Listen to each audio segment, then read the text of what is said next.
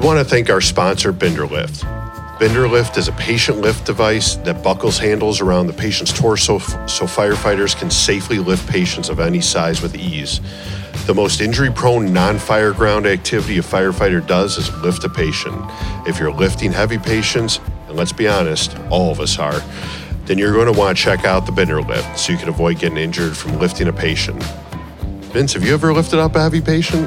Or any patient at all? I've blown my back out so many times lifting heavy patients. I can't count the number of times. So something like Binderlift is a pretty awesome product, especially if it's going to save me from having to lay up from the job or go to medical or just work the rest of my day in pain. Absolutely, and they'll let anyone try it out for free. Doesn't matter what your role is within the department. Just sign up for a free field trial on their website, and they'll send you a set of Binderlifts to try out for a month or so, absolutely free. We use them in our department, and I recommend you give them a try. Just Google Binderlift to watch some videos and sign up for a free trial. Binderlift, the new slogan should be Binderlift, save your back. Save your back. Well, welcome to Chicago's Bravest Stories. We have a special guest today. We have on the phone, are you in Boston right now, Mr. Miller? I'm about 40 miles outside of Boston. Okay, on the phone with us is author Retired special agent. You want to go? Okay. ATF, Wayne Miller. Acclaimed author? Acclaimed author, Wayne Miller of the book Burn, Boston, Burn. How are you today, sir? Thank you for having me, guys. I'm wonderful. It's beautiful, hot, muggy, 90 degrees today. That does sound beautiful. Well, we've been kind of putting this together, and this is going to be basically like a prequel to your actual arrival here, where we sit down in the studio, have a cocktail, and talk about your book. But we just wanted to cover a couple things and why we have you on the phone. Corey and I have both been through the book, and for those people who are listening, kind of give them a little background on you. Sure. On myself? Yes, please. Sure. I joined up with ATF back in 1976. I know it sounds like ancient times, but I did gun cases my first 4 years on the job. I actually had a 46 machine gun case. It was a stolen goods, $1 million worth on the case, and 17 other guns. That was pretty good. I worked on several bombing cases, including a Boston police officer who was killed by a bomb, and one out in New York State. And I worked a lot of arson cases starting in 1980 until I retired in 2001. And I would say with ATF, probably worked on 12 to 1,500 fire cases and explosion cases. And then when I went private afterwards for another 18 years, altogether in 38 years of doing fire and explosions, probably about 2,300 fire scenes. I became a certified fire investigator in 1988 and concentrated on fire scenes and still working cases. Well, what got you to think about joining the ATF?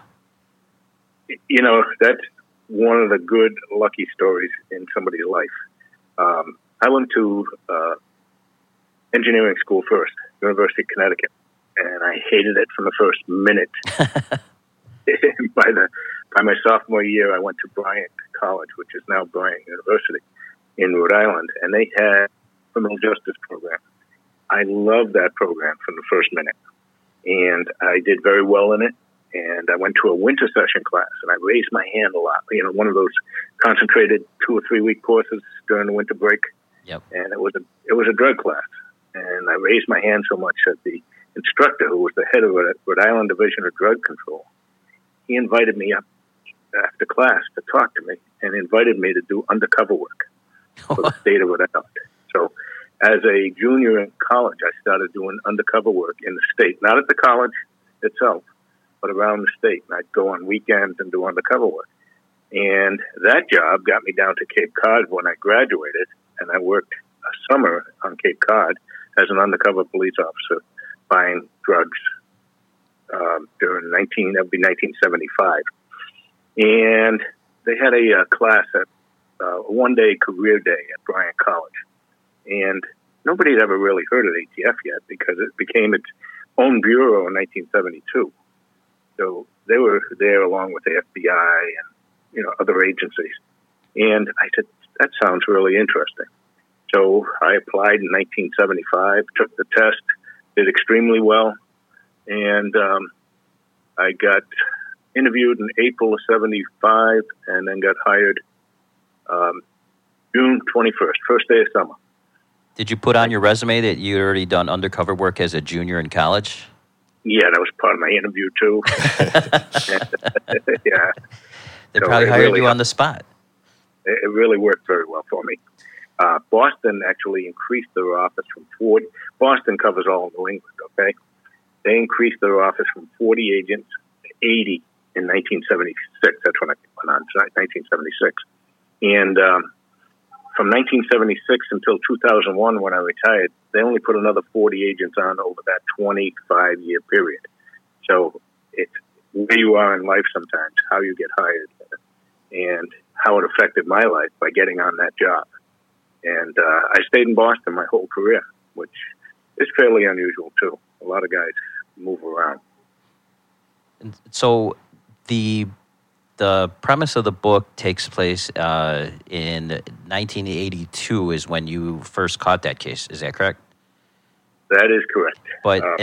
But before you got called, how long have just so I know I'm jumping ahead because we don't want to give too much of this away, but can you give us on this particular case that the book is about, kind of give us the cliff notes of the beginning of this, because it, especially with this podcast called Chicago's Bravest Stories, and we've had guys like Kevin Casey who were on the movie Backdraft, it's going to kind of have some similarities, and it's going to resonate with people who have seen that movie, because the kind of reason these guys did this was very closely related to how that movie Backdraft played out. Exactly. As a matter of fact, I was on a Florida radio program, and the speaker there suggested the same connection between my story and Backdraft. So I actually watched it again to see the familiar points, these parallel type of points. So the arson group in Boston, now ATF started 4 arson groups in the country: New York, Chicago, LA, and Boston, because cities were burning down during that time period, late 70s into the early 80s. So 82 is when, March of 82 is when the Boston arson group formed. These guys, 9 guys, I don't know how it can happen, in a sense. They joined in a conspiracy. 3 of them were police officers. 3 of them were firefighters. They were also fire buffs, guys who belong to the Boston Sparks Association, guys who go out and collect memorabilia, take pictures, and, run to fires, that type of thing, watch firefighting operations. They really like, the trucks and the apparatus. And these guys banded together because of Proposition 2.5 here in Massachusetts. It was a tax-cutting measure. And the cities and towns did not know where their money was going to come from to pay employees. So who gets laid off? Teachers, firefighters, police officers. Boston lost 600 firefighter positions out of 1,700. More than 33% of the department got laid off or had to retire. And they closed 22 firehouses. Engine company just sitting idle. These guys said, the only way we can resolve this issue is by burning down the city. So 9 guys joined together and started with their first fire February 1982. By coincidence, our arson group formed 2 weeks later, March 1982. And we started working the case immediately without knowing that there was a connection between these fires. Well, in the book that, you do state that these group of guys consisted of firefighters, police officers, and other municipal workers. And Man, where was I going with that? Well, and again, like these fire buffs, I know out east you guys call them sparks. We've got, I'm trying to think what we kind of title these guys as, but yeah, like fans almost, yeah, where they'll show up to our fires and snap pictures, and some of these guys have photography companies where they'll sell pictures of us to local news channels and to us. And it's, again, honestly, that's one of the most, and this book is, the turns and bounds that this thing takes has just blown my mind. I'm actually on my second read of it because I feel like every time I reread it, I catch something that I missed before. And like these guys were what later ended up becoming the largest arson case in the United States, Mr. Miller, or? Well, the front of the book, the subtitle is The Largest Arson Case. Is that still the case today? Do you still hold that title? No, I'm going to tell you particulars about it. That's actually a quote from the U.S. Attorney. And in 1982 it was. But then if you consider the John Orr case in California, a single individual who was setting fires for 20 years, or the Thomas Sweat case out of Washington, D.C. area, who was setting fires for 25 years, he claims about 350. I'm talking 264 building fires here only. I mean, these guys also set hundreds of dumpsters on fire and some stolen cars on fire and stuff like that. Well, and that's only in a 2-year period. That's correct. And it's 9 guys. Right. Whereas other cases, you have single people going out setting these fires.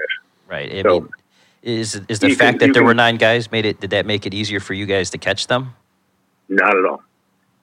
Not at all. Well, where I was going with it earlier was the fact that I'm sure in the beginning you didn't understand the reasoning behind these fires, but when it became apparent to you what was going on, at some point, being law enforcement yourself, did you sympathize with these guys? Well, it was a strange situation going on. We thought maybe it was the union guys from Boston that were doing it too, Right. And, you could have some understanding that so many losing their jobs that they become militant and they might do this, but the ends don't justify the means. But even Boston firefighters, they would talk to these guys unknowingly and say, hey, these guys are setting these fires, and it's keeping us so busy. And I wish they would do it on my group, my tour, right. That type of thing. Yeah. Or we should buy the guy 55-gallon drum of gasoline, that type of thing. Yeah, we got to help these guys out. Yeah, with how cavalier, as I'm reading the book, with just how cavalier these guys were and how just got ballsier and dropping little comments to chiefs and firemen and battalion chiefs and higher level guys. It just Well, they were sending notes to you guys as well, right? Right, Wayne? Well, these guys were absolutely crazy. They actually made phone calls to fire departments, when they set fires outside the city. They moved outside the city because of our surveillances around Boston. So they would screw with us, and they'd go 5 miles away, 20 miles away, 30 miles away, and set 4 or 5 fires in one night in that particular vicinity. And they would call the fire department and say, Mr. Flair is here, or Mr. Boston Firebug is in your town. You better get ready. And then they sent a letter to us. And it is just like a Hollywood movie type of letter. All the cutout letters. Magazine clippings, yeah. On one sheet. And they sent it to the TV station that was covering them the most. And they wanted it on TV. But we ended up getting it. And eventually, ATF didn't get it initially. Boston Fire and Boston Police, and they fingerprinted it and put it in a file drawer. ATF didn't know about it for another year and a half. Oh, it took you guys a year to realize that you had a huge piece of evidence that could have resolved this? Well, the first fingerprints done by Boston PD had smudges and stuff, and they had nobody to compare it to. Right. So when we got our hands on it, we finally had suspects, and the ATF lab did enhance a print, and it came back to master arsonist Greg Bemis. Yeah, we actually have, and just some background for people who don't really understand the role of a fire investigator or arson investigator in our area, and probably similarly by you guys, Wayne, is that when we are investigating a fire locally, jurisdictionally, we'll deal with other investigators that we have in our area. We'll deal with larger city investigators, and kind of our end game if there's a fire that involves a fire that involves a church, a fire that involves alcohol or tobacco or firearms. Our one of our options is to involve the ATF, and just recently dealing with a situation that I had on a arson case that we had. We were actually able to get some footage from a store that got firebombed, and we were very limited in our resources, and we contacted the ATF agent in our area here, and you guys have the capabilities now to use facial recognition scanning, and I mean the ATF is kind of our end game for where we want to bring all of our cases to as it pertains to an arson case, because the resources and your guys' ability to really push this thing forward, which, again, back at that time when you were working on this case and other ones, brand new to the arson field, right? Right. I mean, ATF had just gotten into it, and, we had to learn from the state and local guys. We had to learn from the fire academies, et cetera. And I want people to realize something. It's from 1982 to 1984. There's no surveillance cameras almost any place. There are no cell phones. There's no GPS. So this was old. This was old school detective stuff that you guys were right. No lucky breaks by reviewing a vehicle driving down the street on a surveillance camera somewhere. How deep in this investigation were you when you guys realized that you were dealing with police officers and firemen? Oh boy! Because it took a while for you guys to actually put two and two together that you guys were dealing with, not just some fire fan out there. Exactly. We first got our first break in November 21st, 1982, which is nearly 10 months after the first fire. And by November 21st, they had set at least 140 to 160 fires. You're talking 2 to 7 fires in a day when they go out. Not every single day, but up to 40 in a month. So by November, we got our first break. And that's when we first learned that we had some police and firefighters involved. Well, can you tell us what that break was? Mm-hmm. Sure I can. It actually was a TV cameraman and a Cambridge, Massachusetts fire investigator who were best friends.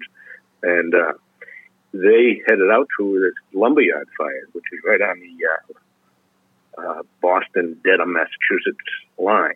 And this lumberyard had been hit a month before, and it was a major fire. So this particular one, the flames were 150 feet above the building.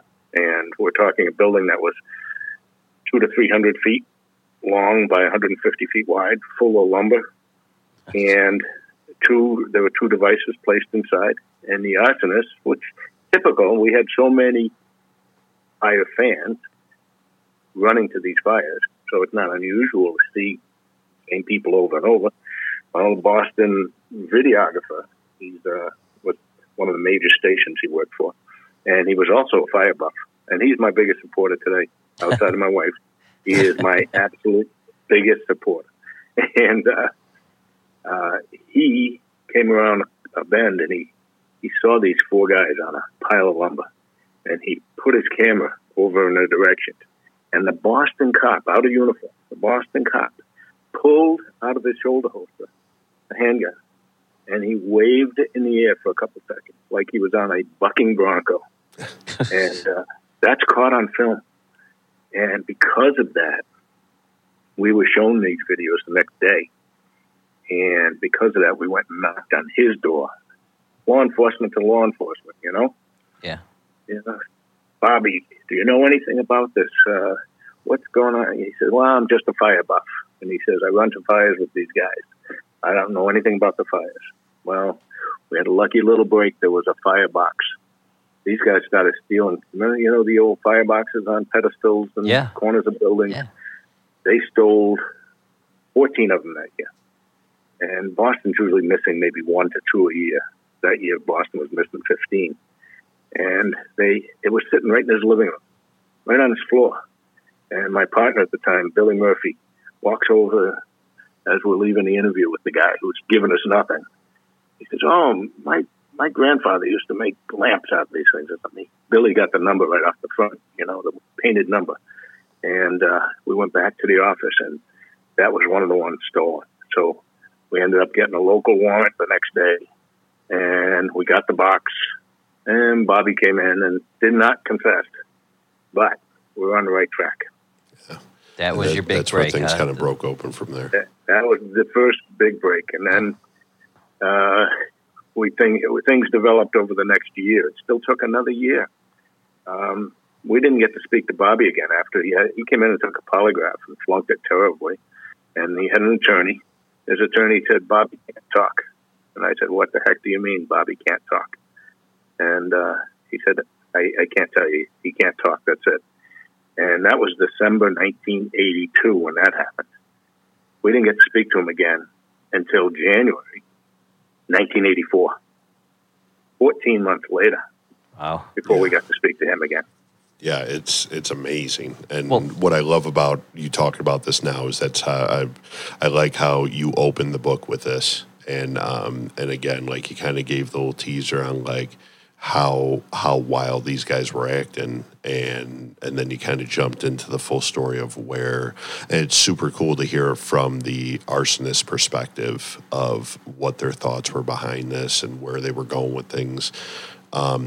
We actually, you might laugh about this, Wayne. Me and a buddy of mine are working with some fire modules in one of our local academies around here, and I was actually we were trying to figure out how I can recreate this device that they used. Yeah, I wanted to talk about that, with the cigarette and the matches. Yeah. I've seen that in a couple movies where they've actually done that. Well, they had it hooked up to a lantern, and then the lantern would fall to the ground, and if you guys have to read the book about this improvised ignition device, which is a cigarette wrapped into a matchbook so that when it burns down, the matchbook goes on fire, and it lit this bag of lantern fluid with rags in it. Yeah. And so this wasn't as sophisticated as some of these movies, but that kind of ingenuity. Right, and that's kind of like I don't want to steal your thunder, Wayne, but I think that's what was so beautiful about this whole case was that as rugged and kind of bare bones as this device was, this was one of the things that kind of kept you guys from really breaking too much open, right? Right. As simple as that device was, you've got to realize there's no remnants left at most of these fires. It's not like the fuel seeped into the ground. Plus, there was no accelerant detection canines back then either. That's another issue. But everything from this device either burned up and then gets hit by hoses. And so you don't find anything.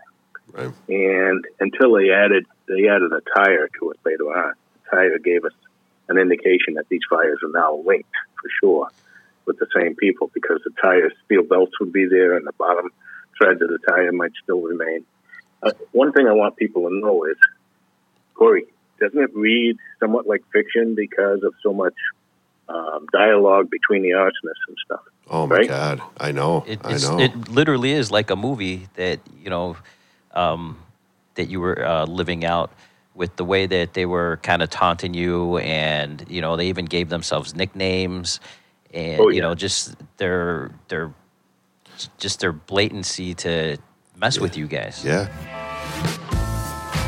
This episode of Chicago's Bravest Stories is brought to you by Genico Roofing. You can find them on Facebook, JENICO. Vince, who knows building, construction, and roofing? Firefighters do. And this company is firefighter owned and operated. So Genico are specialized in residential roof tear-offs here in Chicago and the suburbs. They are licensed and insured. You can get a hold of our friend Jim at Genico at 815-693-5665. Genico. Yeah, I mean, again, it's like it's like a movie. I mean, hearing these conversations that they would have and talk to each other, and you know, I won't say to their credit, but like in their minds, they were doing the right thing. You know, they were trying their best to get firefighters back to work and police officers back to work. And I mean, they had some you know, strange background to how they felt about these different departments. But it was just and they had me too. Like, I sympathized for that. And then you get to the part in the book where you had 6 firefighters injured at one of the fires. And we had 20. The one that you're talking about was 22. 22. Mm-hmm. They came through the roof and broke the backs and broke the legs and landed in flames. Yeah, I mean, because when the progression of the fires started getting bigger and bigger, right? And they initially were they weren't trying to, were they targeting more like abandoned structures and stuff like that just to start fires, and then they kind of got more careless as they got further into these fires? Absolutely. We had so many abandoned, we call them 3-deckers, triple-deckers, 3-family homes stacked. And we had so many abandoned ones and just run-down buildings that they had their choice of a lot of places like that. And they did that on purpose because they wouldn't hurt any civilians that way, and most of the time firefighters wouldn't have to spend much time inside an abandoned building. right. So that's what their initial goal was. But then they weren't getting enough press still. So they went to commercial buildings, like one warehouse on June 3rd, 1982, 1,000 feet long by 300 feet wide. Yeah, Stuff like that. and these fires. I mean, for guys local around us, like they were going to these fires that they were causing. They were, I mean, I don't know if you remember, Vince, 7, 8, 9 alarm fires. In, you know, in a night. Night, they'd have 3, you know, 9/11s, you know, around here, and the idea of, you know, one would shut down news outlets for a month around here, let alone a couple in a night. Right. I mean, there were dumpster fires, but we're not talking about the dumpster fires. These are big fires, and you know, you have the ATF chasing you guys down. Now, the question I had for you, Wayne, is, you know, obviously ATF, alcohol, tobacco, and firearms. How did you guys transition into arson? Well, we always had the explosive law from the 1970s. We had the explosive laws, and it was a weird transition. We actually had to prove in the early days that a building or someplace could have an explosion or did have an explosion, either way. But let's say you poured some gasoline in the room where you're sitting in today, and if you do it in the right amount, you could have an explosion. Oh. We had to prove that first. But 1982, again, it all comes together to 1982. President Reagan signed into law by adding 2 words to the explosion law.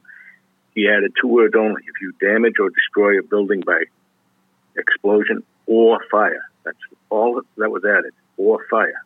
So we no longer had to prove the explosion part, just that there was a fire. Oh, okay. So you guys got into there by a technicality almost, huh? Well, that law was ATF for all buildings that affected interstate commerce. So single-family homes, small apartments. Whose jurisdiction was that prior to you guys, like, going after it? Ooh, nobody. Right. Nobody. Just local authorities, yeah. Huh? Yeah. Yeah. Okay. Well, that's kind of cool that you guys actively sought that out to, want to do something like that. Yeah. I mean, like, I don't think the FBI or anybody like that, from everything that I was researching, didn't want to have anything to do with that. Yeah. Well, that was actually given to ATF. We had the explosion law, which was ATF's jurisdiction. By adding the two words "or fire," was given directly to ATF to work on. But prior to that, you guys had to make the case that this was going to be yours because of that there would be an explosion in that building. Right, and again, it still had to be a commercial building. Right. Yeah. And there was a point that I wanted to finish up on Sure. that I was talking about before. The reason it reads like fiction is because of Greg Bemis. Greg was present at least 260 of the 264 fires. And I interviewed Greg eventually. I spent 200 to 400 hours leading up to trial with Greg. And then Greg wrote a journal when he was in prison. I have that journal. And the dialogue that Greg told me about in those 200 to 400 hours is also in his journal. And that journal is incorporated. That's where you get the arsonist view. That's why you know exactly what they were thinking and doing and saying.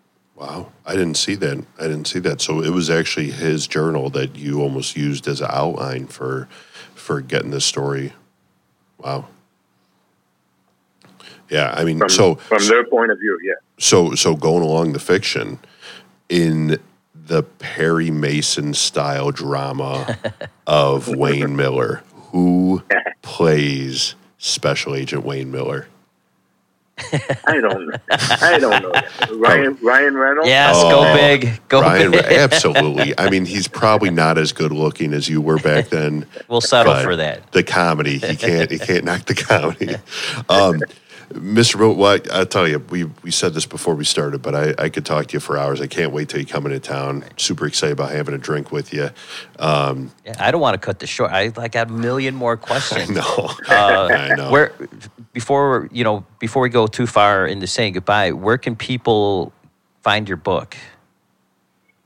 I really wish people would go to my website because I've added a lot of things to my website that they can look at. And I have quite a few posts over the last year. All right, give out that website. It's burnbostonburn.com. That's pretty all easy. one word. But even if you put in Burn Boston Burn, you'll see I've been on several TV programs. I've been on several podcasts, several radio shows, and they're all in there. If you just hit Burn Boston Burn, it pops right up on Google. Okay, but nothing as prestigious as Chicago's Bravest Stories podcast. Not at all. All right, we got that on tape. We're yeah. It was it's funny because when we first started talking about this, we were super excited about sitting down with you. I think at that time you hadn't even done a podcast or really a ton of media at that point. And now going down the line, you're probably got a dozen in, don't you? Probably approaching a dozen. Oh, no, yeah.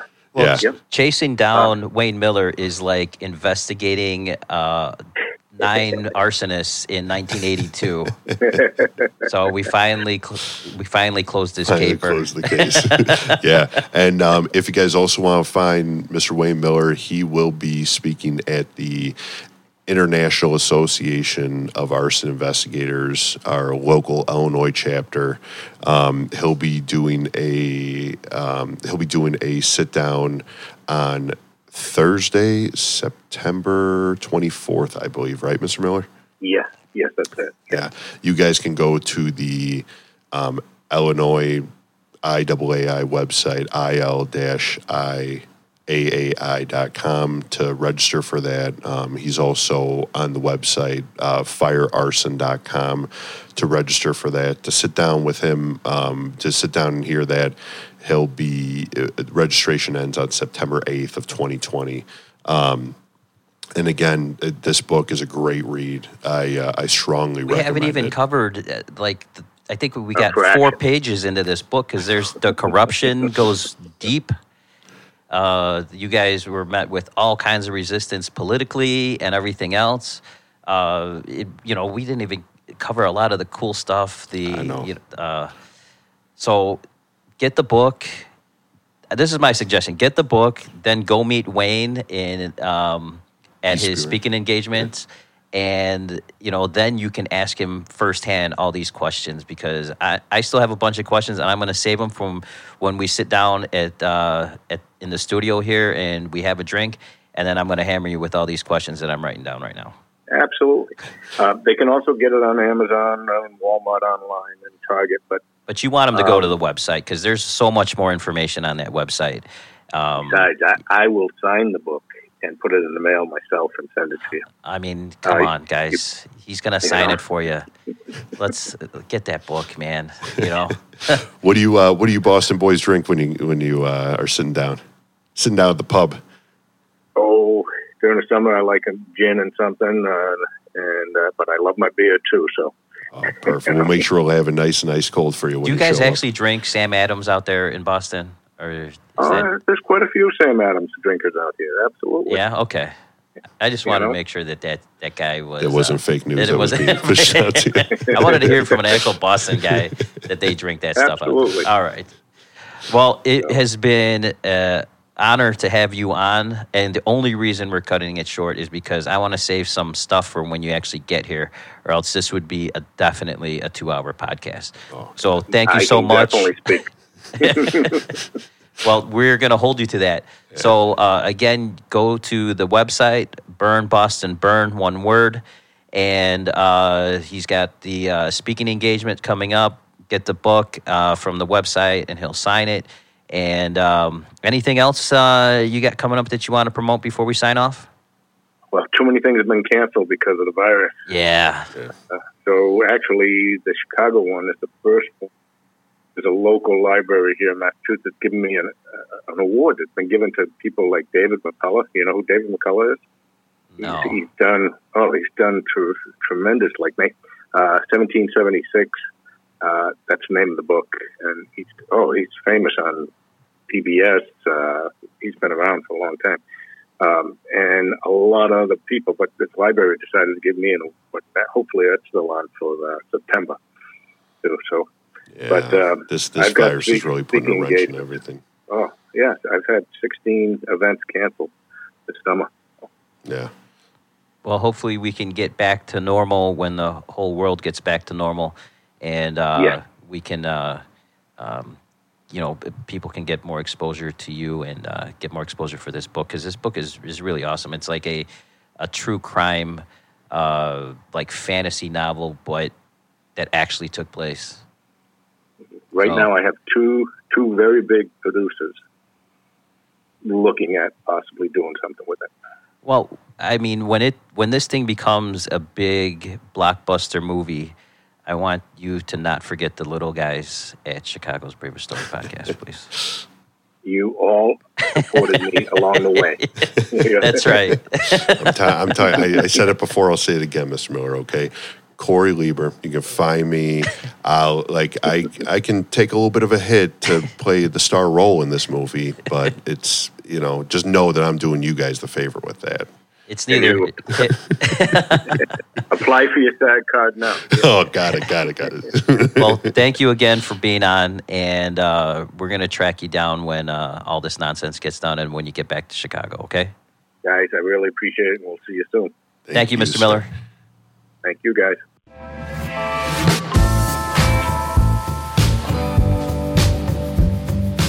This has been a Fire and Iron Media production. You have something to say, people want to listen. How's that, Daddy?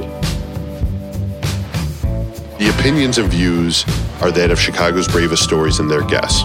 They do not necessarily reflect the views of any municipal governments, fire protection districts, fire departments, EMS, or law enforcement organizations.